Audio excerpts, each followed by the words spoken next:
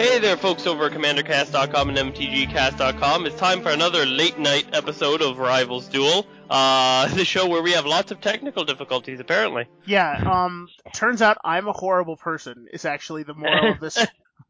You're not a horrible person. It's just your turn to be the bad guy. Sure, like we've had some technical stop and starts, and my stupid real life getting in the way of me podcasting. Yeah. God damn that actual real life with real people thing. Right? It's like, here's my 3-hour window in the next 2 weeks we can record this, Eric. If we don't do it now, it's not going to happen. Mm-hmm. So our previous episode also went up late. We'll post a thing apologizing for that on our Facebook page, which you guys already have read, but Yeah, that episode was recorded on time. The episode was recorded on time. It was a technical issue with it getting up, which is unfortunate. Yeah, But this goes back to Noel's I can't say that word on the podcast person. but it's all right. What else is new in your life, Noel? So I have not got to crack a single pack of Eldritch Moon yet, and that annoys me greatly. Yes, I can imagine it would. Oh. Like, this includes going to a shop and, like, buying packs. To be fair, I got the one card I wanted. Sure, but you also only wanted one card out of it. I got that card, and it's spectacular. Yeah. So, yeah, I spent a week doing work stuff. And then this week I'm prepping for another giant work thing. My life has been a great deal of work lately. Like, nothing beats having executive in your title, so you're not actually 40 hours a week. Nice. Well, enjoy trying to get some games of Magic in edgewise during that whole thing. Yeah, so I spent a lot of time theoretically thinking about Magic, but actual playtime, none. Well, I was so inspired by our topic of conversation today that I made a deck in the theme of what we're going to be talking about. You made a technical difficulties deck? No, I did not. Because the theme of our episode is not technical difficulties. The theme for our episode was supplied by a fellow named Wayne. Yes, this is a very cool... It's funny because Eric and sometimes our Venn diagrams of what we enjoy out of Magic are very, very far apart. Very far apart. Like opposite ends of the planet. Yeah. On the other hand, this deck. This deck is right in the middle of what we like, and this deck is. Should we give it away now? No. Let's hang on to it because we do have a little bit of news to talk about first. So we will leave this. Just know that this tickles both Eric's and my fancy button far, far too much. Absolutely. All right. So in news, before I talk about the deck I made, we don't have much news. The French ban list changed for everyone who plays that format. Yeah, do you have those changes handy, or? I do not. I remember the big one is that the two big blue delve cards got banned, as if that balances blue in French. The big draw one and the extra turn one have both been banned. Those are the ones. And they saw a general banning. It's not the one you're thinking of. I don't know what's already banned in French, so. Yeah, well, it's not any of the ones that you would think of. It's Marath. They banned Marath, Will of the Wild. Really? Okay. I guess they don't like people playing Naya. Yeah, I don't know that. Okay, people who play French, help me out here. What's the deal with Marath? I think the idea is that Marath gets out ahead of other aggro decks and then snipes them. Sure. So he becomes the only viable aggro deck. But if getting out ahead and then just staying ahead is the problem, then theoretically Geist of St. Trapp should also be banned. Right. So are Edric and Kalia allowed in this format? I think Edric is allowed, but not as the general. Okay. Kalia is definitely still allowed. Yeah. And you're worried about something? Never mind. I don't have any idea of what's going on with the French ban list. But my problems with the French ban list include Marath, but also go well beyond that. Yeah, it's not something that I know anything about. It's not a format I play. I am probably more equipped to talk about Vintage than I am about French ban list EDH. Yeah, exactly. Moving on from that, we did get some new San Diego Comic-Con Planeswalkers, but they're not the kind of fancy black reverse art one or The inverted ones that we're used to. yeah, We the got ugly black on black. we got zombified planeswalkers. They look cool. Uh, they do. I like some of them more than others. I like that Liliana is not a zombie, and this just kind of takes place in a world where she killed and resurrected the entire Gatewatch. Yes. Uh, Yeah, and I love that they managed to find a cycle. Like, it's not just the whatever was an origin or whatever the core set, because there's no core sets anymore. So finding a mhm, cycle to do as the San Diego Comic-Con Planeswalkers, I kind of wondered what they were going to do with it, and this is a very elegant solution. mhm. They've also managed to work a little bit of each character's personality into the different arts, which is cool. For example, Chandra's all her flesh has been burned off. Nissa's flowers growing out of her head. Jace, for the first time ever, I can say this. Jace is by far my favorite planeswalker in this particular set because he has visibly removed his own brain and is eating it, Yeah. and that's awesome. hmm Yeah, I really Uh, like these. Like, so I've always hated the black on black for a lot of reasons. Like, okay. the they're hard to if you ever seen them, they're hard to read. Uh they're really not as good looking as you think. They're very kind of comic booky is the best way I can describe it. Mhm. And they're hard to read, and especially the flip ones were just they weren't that good looking. These are really cool. Like, I almost want to get a set of these and run, like, I run 4 of the 5 of these in my cube. Like, these are cool. I liked some of the black on black planeswalkers. In particular, I remember I liked the last ones we got, I think, because we got 6 for the last ones. Because that was when Garruk Apex Predator was also printed.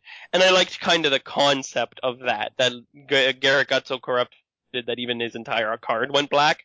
So I like that idea. And also because of the art on the way the art is done on the black on black planeswalker cards, you can see more of the art because the kind of boxes that the abilities are written in has gone away. hmm Which is only a benefit for Garruk Apex hmm Predator because he's got 4 abilities. Oh, that's So his the time before last. Last time was the Flippy Walkers.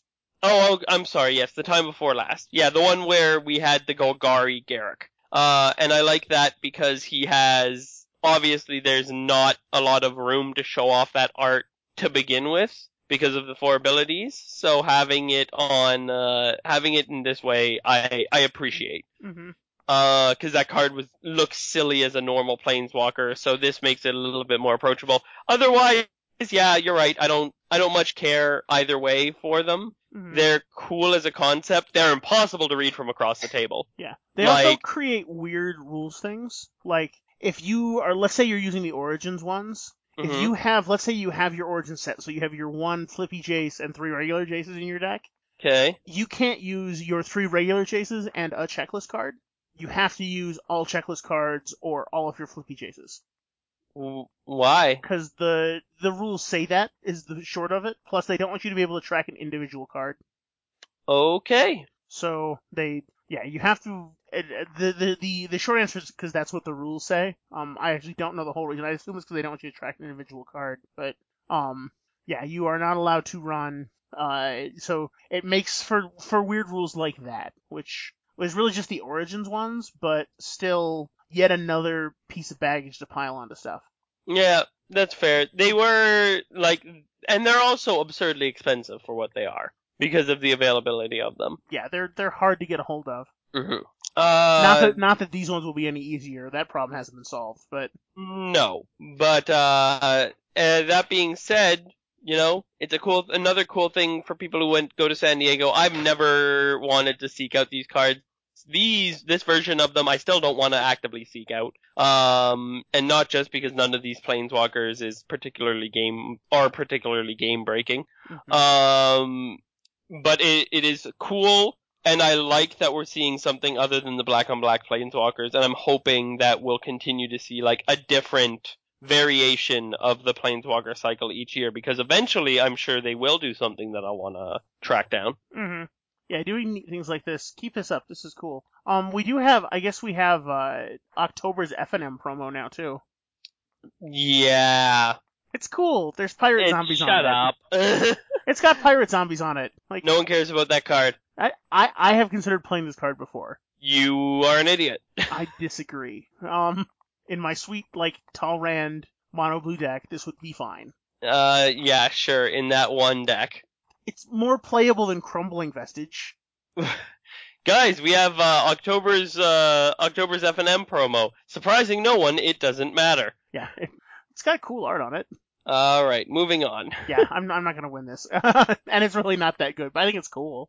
So, the email that Wayne sent to us, the one that inspired me to make a deck, was talking about a particular baby of his. First of all, he said he loved the show, etc., and thank you very, very much, Wayne. I love that our fan emails now just say insert obligating front loading here. Yeah. They don't actually write the front load anymore, they just write that. I like I really like the email where he says he's a fan, we love hearing that, but two, the conversation he started, because Mr. Wayne has a control deck. Yep. It is a hard jammy, my kind of control deck. It is a control deck that he created in response to his mostly blue meta. Yay! And he says he basically pulled a me, got sick of throwing around counterspells, and decided to make a control deck in mono red. Yeah, mono red control. Yep, and and he did not make it the same way that I did, but I was inspired by his mono red control deck. I'm like, you know what? I like mono red control. I'm gonna make another one of those again. And I threw together a Tangarth Tallroom hero deck. Okay, that is an option. It's a better option than you'd think. Yeah, like, it's not terrible. Mm-hmm. Like, it may not be my choice for mono red control, but... And it turns out that when you have an Inferno Titan and a Nim Death Mantle, the table has a lot of trouble dealing with that. Sure. It also has a problem dealing with that, period. So I did that in order to test out some mono red control ideas. And our episode is going to be, we're going to stop briefly and kind of talk about the ideas of mono red in general. However, Wayne has waited a long time for us to answer his email, and in respect to the fact that he asked for suggestions, I have made a list of every card I would swap out for something else to try. I hadn't go that far. I looked at things in kind of broad strokes. I looked at some things that I look at that and go, that's kind of weird, and figure I'll ask about and bring up some other options that I would put into. He does play some of my favorite mono red. These aren't even particularly like good cards, but they're ones of some of my favorites. Oh yes. And I will post Wayne's deck list in the show notes as well, so that we'll have all those. You can take a look at them too. Absolutely.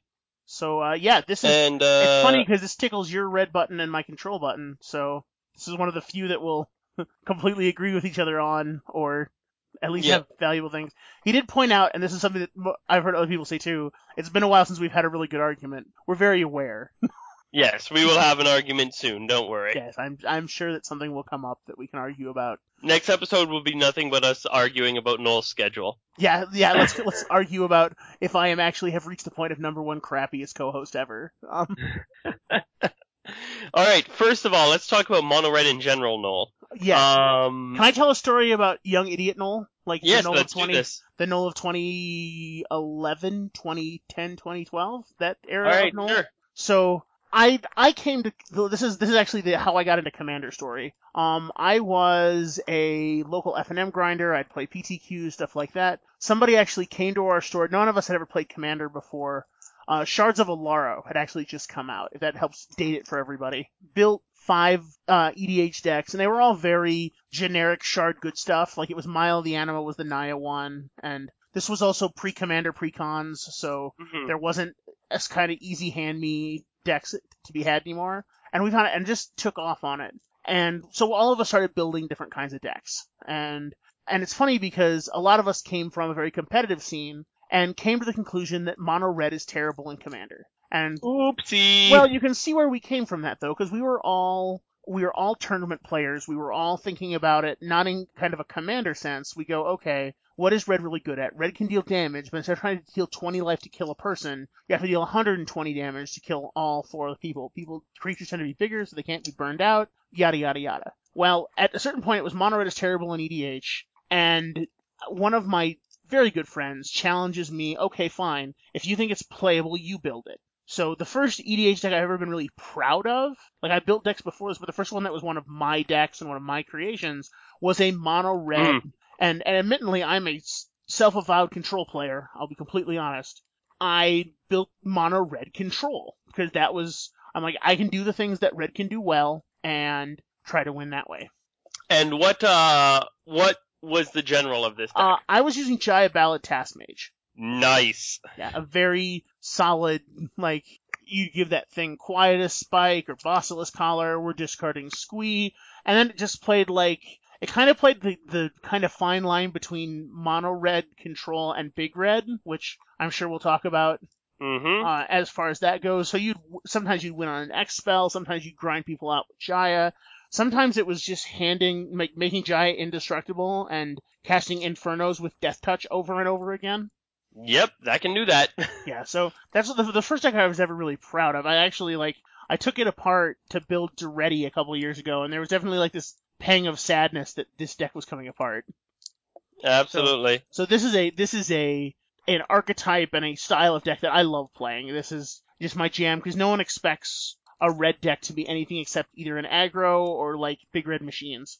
Yep. That's fair. I don't need to talk about why this tickles me. Everyone understands that red is my color. I love it when red does things well. I love it when you play a deck that's unexpected. Mono red control tends to be a little bit unexpected. So I'm super happy with this deck and this concept. But mono red control is not as easy as just being able to remove certain stuff. Sure, and it's not other colors can do control easier than mono red. Like blue, it's easy. Counterbounds, draw a couple finishers, you have a blue control deck. And what those look like, and the variance of that is kind of a fine-tuning thing. This is there's a little bit more work here. Black is almost as easy as blue as well. Replace counter with removal, have some reanimate spells, a couple big things, maybe a combo and some tutors, and there you go. You got your black control deck. You draw lots of cards, you remove lots of things. Sure. Control in the other 3 colors is harder. Yes, mono white, controlling in mono white is relatively easy, but keeping yourself gassed up enough to stay on top of the whole table, very hard. Green, it's hard to make a mono green control deck that doesn't just turn into a big ramp deck. Mm-hmm. Because that's how they tend to control, is they ramp ahead of everyone else, so they're playing bigger spells before everyone's ready, and they're using it to do stuff like take out other people's lands, blow up artifacts, fight creatures and stuff like that. But it ends up being more about the ramp than the control aspects. Sure, and that being said, in our archives, if you go back, you can find our mono green control build on Polychronos from Absolutely probably a year ago at this point now, a year, maybe even longer. Wow, we've been doing this a while. Mm-hmm. Yeah, no, so mono red control does some things that the other colors also do, and then it does some things a little bit differently. Mono red is very much like a blue permission deck, except instead of saying, no, you can't do this, it tends to say, you can do this, but it's gonna hurt. Yes, you're going to see you're going to pay dearly for everything you do. Everything burns. You can play non-basics, but it will hurt you. You can tap your lands on your opponent's turns, but we're gonna hurt you for it. It's a way of making your opponent pay for the things that their deck is trying to do, and eventually just on top of your removal and your surprise burst damage, just burning them out on that. I also find that mono red control decks tend to be quite artifact heavy. Not necessarily artifact decks though. There just happens to be some really, really good value you can get out of artifacts with particularly red, which we will touch on as we go through. Yeah, a lot of times you can hole up some of the, let's call it the gaps in red and what red can't do well that control decks want to do. Mhm. by use of artifacts. And you'll see that when we post this list, we'll talk about it here in a second. Absolutely. So now we've kind of gone over what mono red control does. It tends to burn creatures, it tends to burn players, and then it tends to play cards that inconvenience your opponents to a great deal. Why don't you tell us? Wayne's deck is a Chandra Fire of Kaladesh deck, so the goal is to play Chandra, flip her, get some value out of the Planeswalker ability, burn players, burn creatures, have her die, play her again, flip her, wash, rinse, and repeat. And it's a very spell-heavy deck, which is cool too, because you don't see a lot of that in EDH either. Yeah, this one, the creatures in here are all either big, like, kind of thumpy, like, these are going to be threats you have to deal with, or they're the little utility dudes that do a lot of good. Yeah, exactly. And the deck itself, I've gone through and I've taken out I've literally written down every card that I would swap out and some things to try instead. But what things have you seen in this deck that you really, really like, Noel? Okay. First of all, you're playing Obsidian Fireheart, which is one of my favorite creatures in Magic. I like Obsidian Fireheart a lot. I don't think it's good, but It's I not like it a it's not lot. good, but it has some of the best text in Magic on it. That's true. It has in its reminder text, it has the land continues to burn, which Also, Blaze counter. yes. There's like the card is not like it's not a particularly good card. It's okay. It's fine at what it does, but it is one of my favorite cards for mostly because of that text. Plus foils of it are really really Mhm. pretty. Really pretty card in foil. I really like how he has just committed whole hog to doubling spells. He is running Dualcaster Mage, and Fork, and Reverberate, and Reiterate, and Wild Ricochet. He is just like, he's casting 2 of everything. Darn right. No, I like that too, especially the ones that can copy your opponent's spells. Sometimes it will be copy a spell, not copy a spell you control. Yeah, very clever way to deal with your opponent's counter spells. Sure. Or just someone is doing something dumb, like, I'm going to Cruel Ultimatum you. I'm going to Cruel Ultimatum you right back, and mine costs 5. Exactly. I really like that he seems to have tapped into a couple of mono red's neat little combos in here. For example, he has Dual Caster Mage and Heat Shimmer as an infinite combo. I did not even know those cards went infinite until I stopped and looked at them in this list. Yeah, it'll, I think that's how that works. You have to play the Dual Caster Mage in response to the Heat Shimmer. Right. Oh, yeah. You can't just Heat Shimmer the Dual Caster Mage already on the field. Mm-hmm. He also has Sword of the Animist, which is good in almost any EDH deck. That is, as long as you play creatures, Sword of the Animist is decent. Mm-hmm. But it is remarkably good in a deck that has Valakut the Molten Pinnacle in it. Right, I was gonna say, it's like, and it's funny because as I was going through this list, I'm like, Sword of the Animist? Really? Like, just oh, Valakut's in here, never mind, that makes a lot more sense. That makes a lot more sense now. It's really, really clever combining those two things, because basically any creature is now an Inferno Titan. Mm-hmm. He has run a lot of Planeswalkers. He's probably run, admittedly, more Planeswalkers than he needs to, but I think it's cute, the number of Chandras he's running, plus he's running both Karn and Ugin to be able to deal with stuff like enchantments. Sure. Uh, Yeah, like, I do question, he has Sarkhan the Dragon Speaker on here, mhm. and if you're just using that, like, that feels like it's more likely to be a mid-range beater. Like, this is a deck that doesn't want its ultimate. Sarkhan the Dragon Speaker is actually a really good card in this deck because it's basically a Flame Tongue Kavu that needs to waste your opponent's resources to kill, because it'll just keep burning your opponent's creatures. I mean, sure, but, like, I pay 5 mana for this Flame Tongue Kavu, Mhm. that I then have to defend a Planeswalker at 1 loyalty to use it. Now, admittedly, yes, it's taking some level of commitment to get rid of it. I just feel like I'd almost rather run, like, something cheaper in the same spot. Like, I don't want, Well, now, go ahead, because, now we'll get into the actual switches. sure. I don't know if you're just using this to destroy a creature, I'd almost rather have Flame Slash in this spot. Well, I'd rather have actual Flame Tongue Kavu, which he's not running in this deck. Okay, sure. That's also a better point. So I'm going to start by saying I looked at the list and I looked at every single card and I tried to I tried to concede to what I know about his meta and cards that he has to or he that are his pet cards. For example, he runs Genju of the Spires. He says it does a lot of work against control decks. I can kind of believe that. I would never run Genju of the Spires, but it's obviously a pet card, so it's staying in. He also runs Thundermare, which is apparently his wife's pick for the deck because she loves horses. So Thundermare, no matter how little it does to help what this deck is, it stays in. Mm-hmm.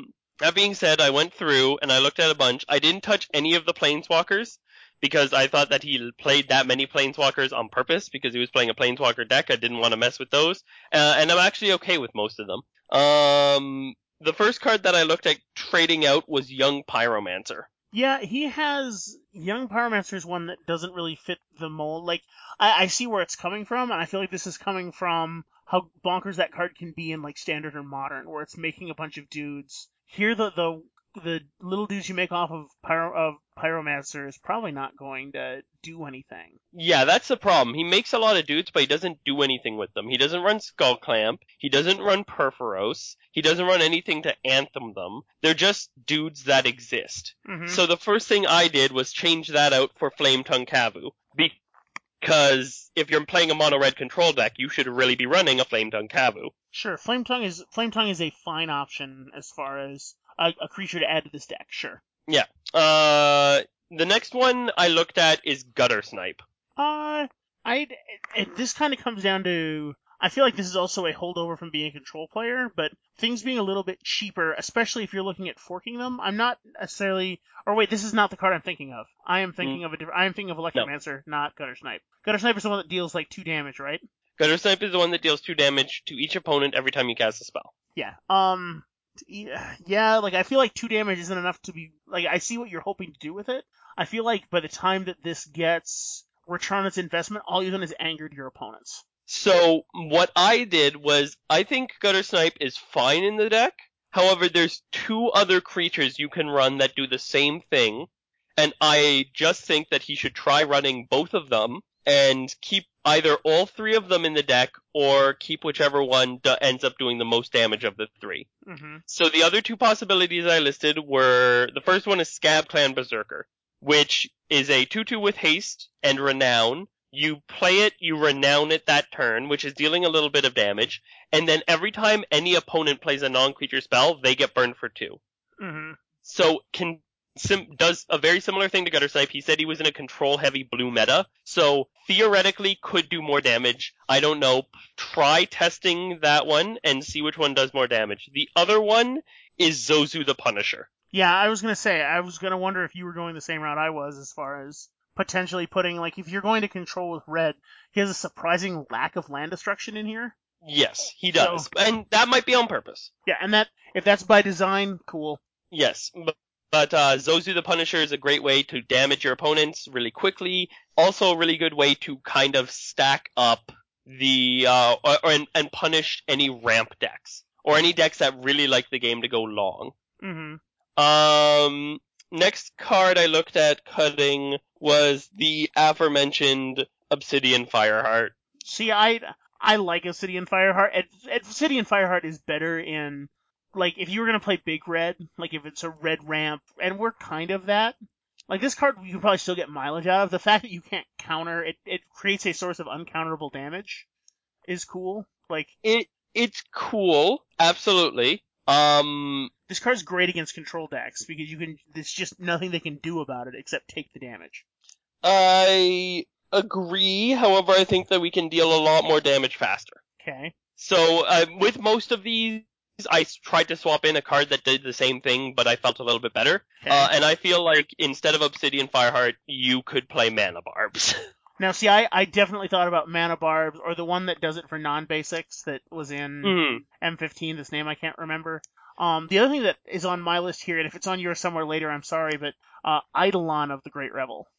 Eidolon of the Great Revel is really good too. He kind of belongs in the Gutter Snipe category, in that he deals 2 damage to people and punishes them. for playing cards with converted mana cost 3 or less. Mm-hmm. The reason I didn't include them is I didn't know how bad that would hurt this deck. A lot of his stuff is kind of most of his stuff is over the top of Eidolon. Yeah, so Eidolon of the Great Revel is definitely a card for you to consider, Wayne. These are a bunch. When you look at Scab Clan, Eidolon, and Zozu, if you can fit them in this deck alongside that Gutter Snipe, you're going to start burning people down really, really quick. Yeah, you can definitely make an everything hurts type thing. Pyrostatic Pillar, which is Eidolon on enchantment. I prefer the Eidolon just because it's easier for you to kill if it's getting out of hand for you. Sure. And if you end up running something like Basilisk Collar, it's a really good way to get lifelink. Sure. And those are all valid. He doesn't have that many. He really does not have that many cards that are going to trigger Eidolon, though. Like, if he's Eidolon is 3, isn't it? Yeah, like, Eidolon is probably better than Pillar just so you can kill it, but sometimes if you want something that's not killable. It's also a good way, like, it's also a creature so you can deal damage with it, which is nice. Sure. And it can carry the sword. He has Sword of the Animist in here, which, like we said, was a really good inclusion, but he's got very few creatures to actually wield it. Yeah, especially because his general's designed to flip into a Planeswalker. The last creature, I think, that I looked at replacing is Tyrant's Familiar. Tyrant's Familiar is theoretically a creature that removes stuff when it hits your opponent if your general's in play. It's a big threat, but it's really conditional. So, I recommended replacing it with Steel Hellkite. Yeah, that was one of them that I had thought of, was something like that. Steel Hellkite also ups your artifact count, too, which could matter, depending on what support cards we decide to run in the next section. It also, in comparison to Tyrant's Familiar, a Steel Hellkite, you can activate its ability to destroy permanents with converted mana costs multiple times. Mm-hmm. So a Steel Hellkite is way more likely to wipe your opponent's board than a Tyrant's Familiar, which can only hit a creature. Yes. Next one I looked at was, we get into the artifact section, Shrine of Burning Rage. Yeah, this has got to be a holdover from, like, this card is bonkers when you only have to deal 20 damage to someone. Like, this card's great, but really for that one shot, plus it puts a giant target on your head. Massive target. It's nothing but standing there going, you cannot let me get this off. I understand how big it can be, but you have Goblin Charbelcher in here, that's your surprise big damage on an artifact. Mm-hmm. The Shrine of Burning Rage should probably go. It's just, you don't have enough ways to recur it, you don't have enough ways to get the value out of it. I'm not fond. So, I suggested it with another way to consistently get damage and get extra value out of your burn spells. In a slightly different way, also a card that has done nothing but impress me over the years consistently. Goblin Sharpshooter. Yeah, I don't mind Sharpshooter. Depending on what we're putting in here, if we're putting in something with, no, I guess we're not looking at, I was thinking if we're putting something with Death Touch, because I like combos, but really we don't need to do that here. We don't need to, but if a Basilisk Collar would be a really good addition to this deck. Yeah, because there's definitely some times where you'll just accidentally get it. Next card I looked at was Coalition Relic. Can we back up for just a second? Because in creatures he had put Inferno Titan, possibly replaced with Embermaw Hellion. Yes. I think I don't know which one I like better.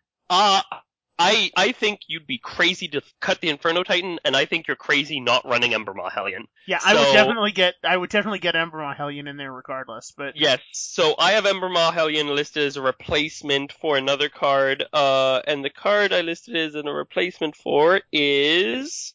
Give me just one moment to find it. Orbs of Warding. I don't know why Orbs of Warding is in this deck. Yeah, that was one that was weird for me too. I don't, you're kind of on that philosophy of fire, I don't care what my life total is as long as it's above 0, because all of my opponents will be lower than that.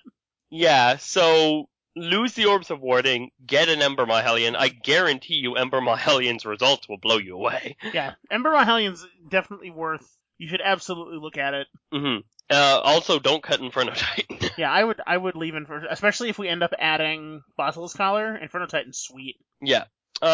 Coalition Relic. Nothing wrong with the Coalition Relic. It's a very, very decent mana rock. That being said, in monocolor, I don't think it's anything special. I think that you could get more value out of a Ruby Medallion. Yeah, or Commander Sphere. Yeah. The reason I like Ruby Medallion more is because kind of the bonus with Coalition Relic is that you're theoretically getting more mana than one mana rock would normally provide. Ruby Medallion will do that a lot better than Coalition Relic will, and it costs one less. Sure. Yeah, I would agree that Coalition Relic is a good choice.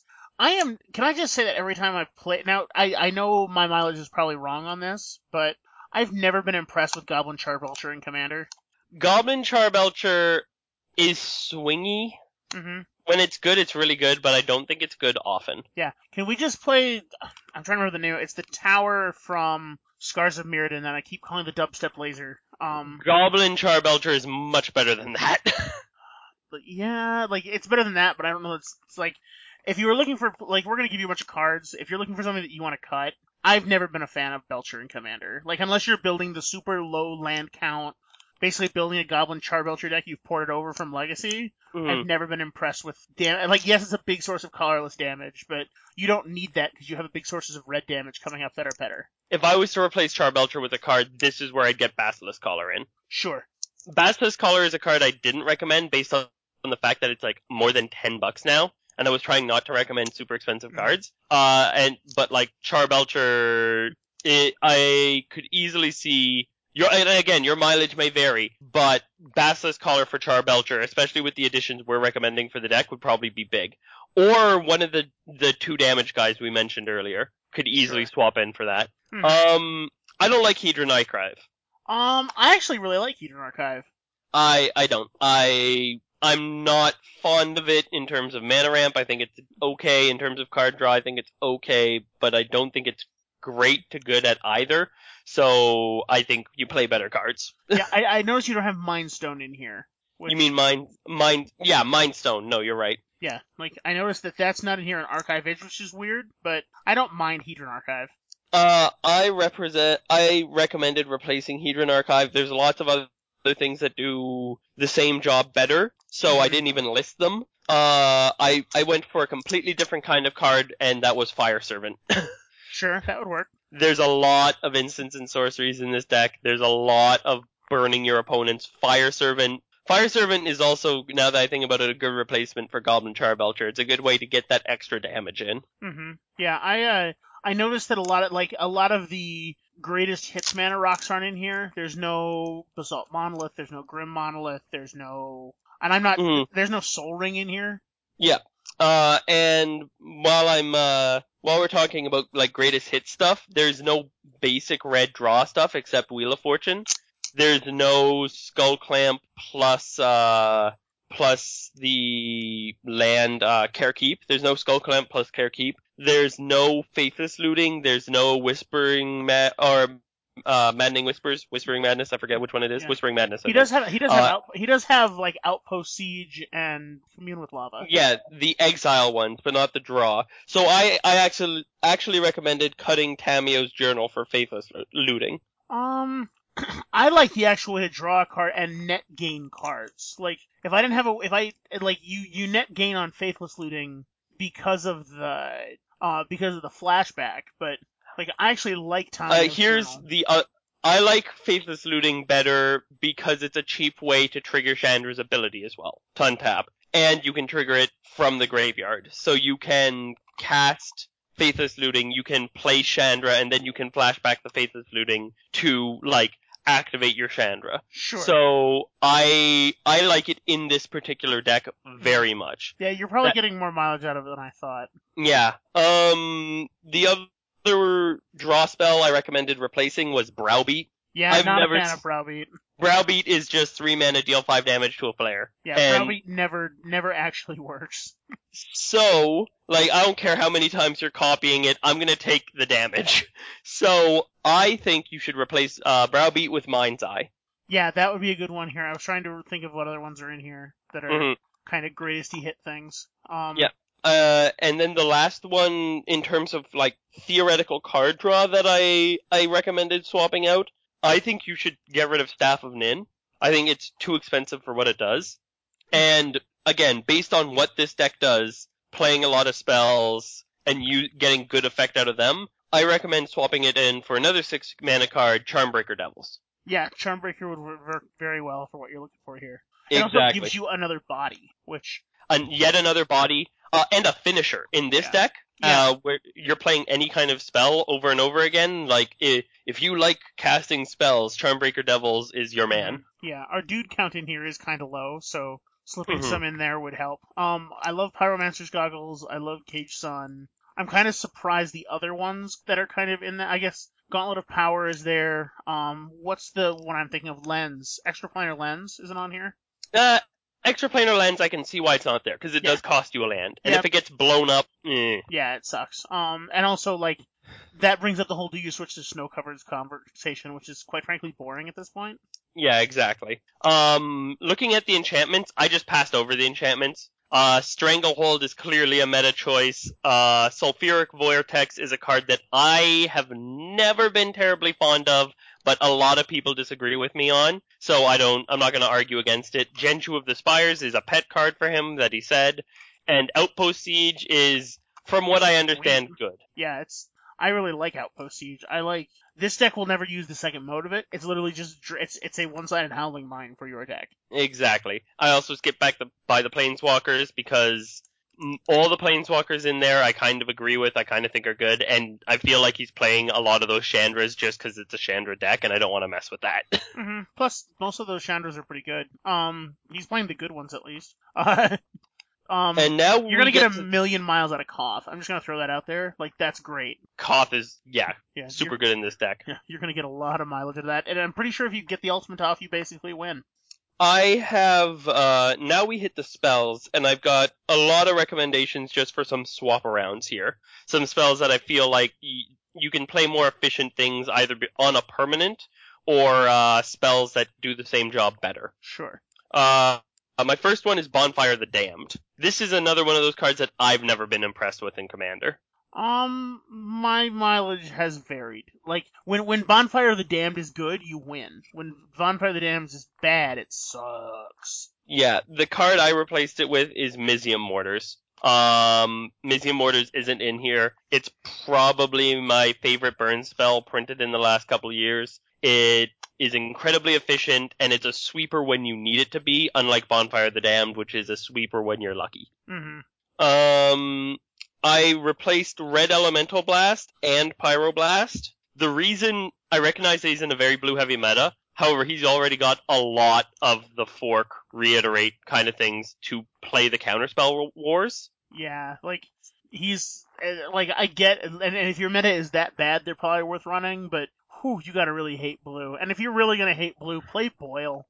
Like Exactly. if you're going to go down that road, like you've got Ruination. If you really wanna hate the blue in your meta, play Boil. I recommended replacing Red Elemental Blast with Jaya Ballard. Yeah, love that card. Yeah, does a lot of the same thing as Red Elemental Blast, does a little bit more, plays into the theme of the deck, very much the precursor to Chandra, Yeah. and it's relatively easy to get a foil because of the premium deck. So Yep. like, And the Walmart promo, like it's foils are sweet. Pyroblast I replaced with another mono red control staple that isn't in this deck, Aftershock. I was kind of wondering if that was going to come up. Aftershock is a really just patently good removal spell. Mm-hmm. Kind of regardless of the colors, and it definitely should be in this deck. Yeah, it feels like it'd be right at home. I recommended getting rid of Shattering Pulse. Okay. I recommended getting rid of Shattering Pulse because there's already Vandal Blast and Fiery Confluence, so we've got some good artifact hate on spells. I wanted to replace Shattering Pulse with Viashino Heretic. Oh yeah, the one that when it blows up artifacts, you gain a life. No, deal damage to your opponent. Oh, that's right. I'm thinking of which one am I thinking of? Never mind. That's not a red card, but that's the third mode on. Okay, I was trying to remember what the third mode on Fiery Confluence was. Yeah, destroy artifacts. Yeah, destroy an artifact. Found it now. Okay. Shattering Pulse is good because it's a repeatable artifact destruction. Viashino Heretic's the same thing, except it's also gonna burn your opponents. Once again, a really good thing to stick Basilisk Collar on. And it's a cheap way. It's as cheap as using Shattering Pulse without the buyback to activate that ability. Yeah, it also ups our body count too. I cut Ravaging Blaze. I don't know what that card does off the top of my head, so I'm not sure I disagree. Ravaging Blaze It's red, red, and X. Deal X damage to target creature, and if you have Spell Mastery, also deal that damage to that creature's controller. Oh, okay. So it's okay. Mhm. I replaced it with Devil's Play, though, which is really good. Yeah, I think I'd way rather have Devil's Play. Yes, absolutely. If you want turn 2 burn spells, don't play Ravaging Blaze, play Devil's Play. In that kind of same vein, Fall of the Titans, it's just 2 X spells, theoretically. Mm-hmm.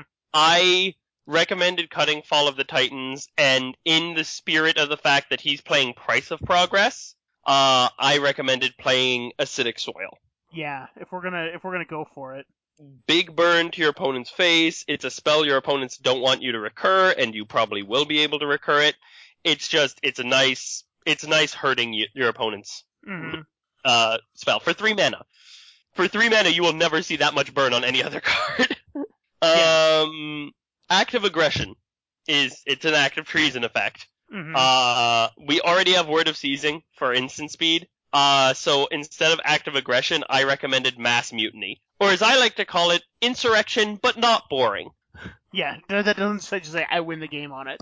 Yeah, insurrection says I win or I do nothing. Mass mutiny is much more interesting. It's much cheaper.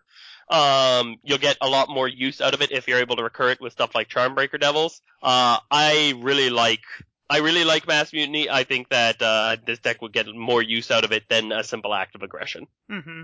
And so, in the spirit of, it's worth saying this again, I kind of went the Landy route, Okay. where I'm just like, we could actually, like, if we're kind of hinting at it already, we got Ruination on here. I'm not past putting in, like I mentioned Boil earlier. If you're really blue heavy and want to win against blue decks and lose friends who play blue decks and not have to talk to your friends who play blue decks anymore, play Boil for a while. If you're going full douchebag Landy, if you want to be actually slightly less of a jerk about it, Magus of the Moon, and if Magus of the Moon ends up being good, Blood Moon Mm-hmm. are kind of more politically correct ways to go about it. You can also go the opposite direction and play Keldon Firebombers. Yeah, that was the other one I was gonna say. I'm like, depending on just how badly do you want it, Mm-hmm. Kelvin Firebombers pushes the boundaries of good taste and social contract. It kind of depends on your meta, but Yeah. like if you're looking to really beat the blue deck, I've got two last recommendations for swaps. sure. One of them is Volcanic Fallout. I know why it's being played. It's being played because it can't be countered. I understand that. I'm recommending you swap it out for Chandra's Ignition, partially because I like that card for the value, and partially for flavor reasons. Mm-hmm. So that's personal taste, take it as you will. Another one that I'm going to recommend that with is Commune with Lava. Commune with Lava is a good way to get some extra value in red. But in this particular deck, doing what this particular deck does, I think there's another card that does it better, and that's Mizzix's Mastery. Yes, that would work excellent in that spot.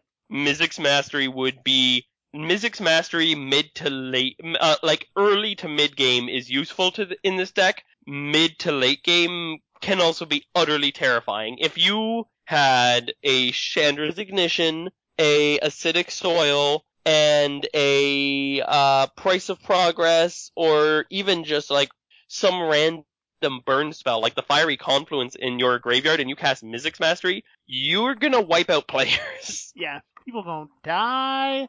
Yeah, so that's why those are my recommendations. There's of course some other good mono red control stuff, but like I'm not gonna list every good card ever printed for you. You know Cyclops Gladiator exists. You know Goblin Welder and Duretti exist. These are my recommendations for what Wayne these are the cards you should test tomorrow and then go from there.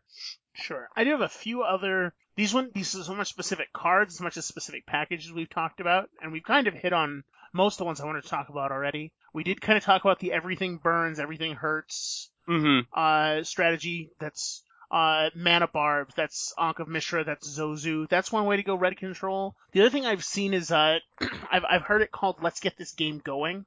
And it's where you just play things that are designed to drastically lower everyone's life total, so you can play so where all of a sudden the things that are everything hurts lock people out of the game. So playing things like Heartless Higgetsudu or and being careful not to play these at the same time, but things like Furnace of Wrath or things that are going to put it to where once you've got this kind of everything hurts, everything burns lock going on, like if you can get, say, 2 lands burning with Obsidian Fireheart and Heartless Higetsudu them one, they're losing a fifth of their life every turn. That puts them on a real fast clock. There's all 3 more packages I could think of running if you wanted to go that route. You could, if you really were married to Young Pyromancer, you could go harder into tokens. Play stuff like Perforos, play stuff like Rakamar, make a bunch of tokens, and then use Skull Clamp or Goblin Bombardment to get value out of them. Mm-hmm. You could play the Artifacts Matter package with Goblin Welder, Duretti, probably the 2 original swords, and stuff like that helps you maintain control of the board that way. Stuff like Oblivion Stone, Corsive Portal, and what's the last one? Oh, Jite. Umizawa's Jite is an all-star for controlling the board. And then the last one is just special mention for your meta. It's the Crush Blue. Yeah. Which involves playing, stuff like you mentioned, like Boil, but you can also play Price of Glory, which completely screws up any blue player's game plan. You can play Stone Shaker Shaman, which does a very similar thing, and just utterly, if that is all that is in your meta, and I only recommend doing it if it's all that is in your meta, like literally every deck plays blue, you can turn around tomorrow and snap them in half. Yes. You will lose to anything that's got another color, but... Yeah, exactly. If a green deck sits down across the table from you, you're dead. Yeah. But... Make friends with them so you can get second place, because... Yeah. If all you want to do is hate out blue, you can do that. Yeah. Yeah, there's a lot of cool, like... I think a lot of times red gets a bad rap, especially in Commander, of being just the hurdle-a-durdle, burn color. Like, there doesn't take any brain to play red, but I really like this style of red in Commander. Yep. And that's again why I made my Tangarth deck. I really, really like it takes more creativity. It's not even necessarily harder. You just have to think about the process a little bit more to get the kind of value in red that lets you keep up with in EDH. Explosive finishers in red is super easy, but getting the value to keep you in mid game is a lot harder, and being able to make a deck designed to do that and that actually does it is very satisfying. Mm-hmm. And I think that's it for today, folks. Thank you very much, Wayne, for that email and that inspiration, because again, I made my Tangarth deck and I'm super happy with it. Yay, Eric got to build a deck. Eventually I will finish. I now have all the Planeswalkers sitting in a pile for my Naya Walkers deck that we keep talking about. Excellent. As soon as I get my hands on a foil, deploy the Gatewatch, we're gonna be onto something. Nice. I made the Gitrog Monster Lands Matter deck. So I've got the Hypnotoad and I've got Tangarth for when I'm feeling a little bit friskier. I thought about getting the FNM promo Tangarth. Ask me how much the FNM promo Tangarth is at right now. I think I know the answer, but hey, what's the FNM Tangarth at right now? If you know the answer, please go ahead. Last time I looked at it, it was like 128. It is absurd. I'm gonna look up the exact number just so I don't screw it up. But it's far more than I want to pay for an FNM promo of any card. Tangarth Tallroom Hero from the promotional cards. Give me just a second. Yeah, the alternate art foil of Tangarth Tallroom Hero is currently at $70. Okay, so yeah, more than I want to pay for a Tangarth.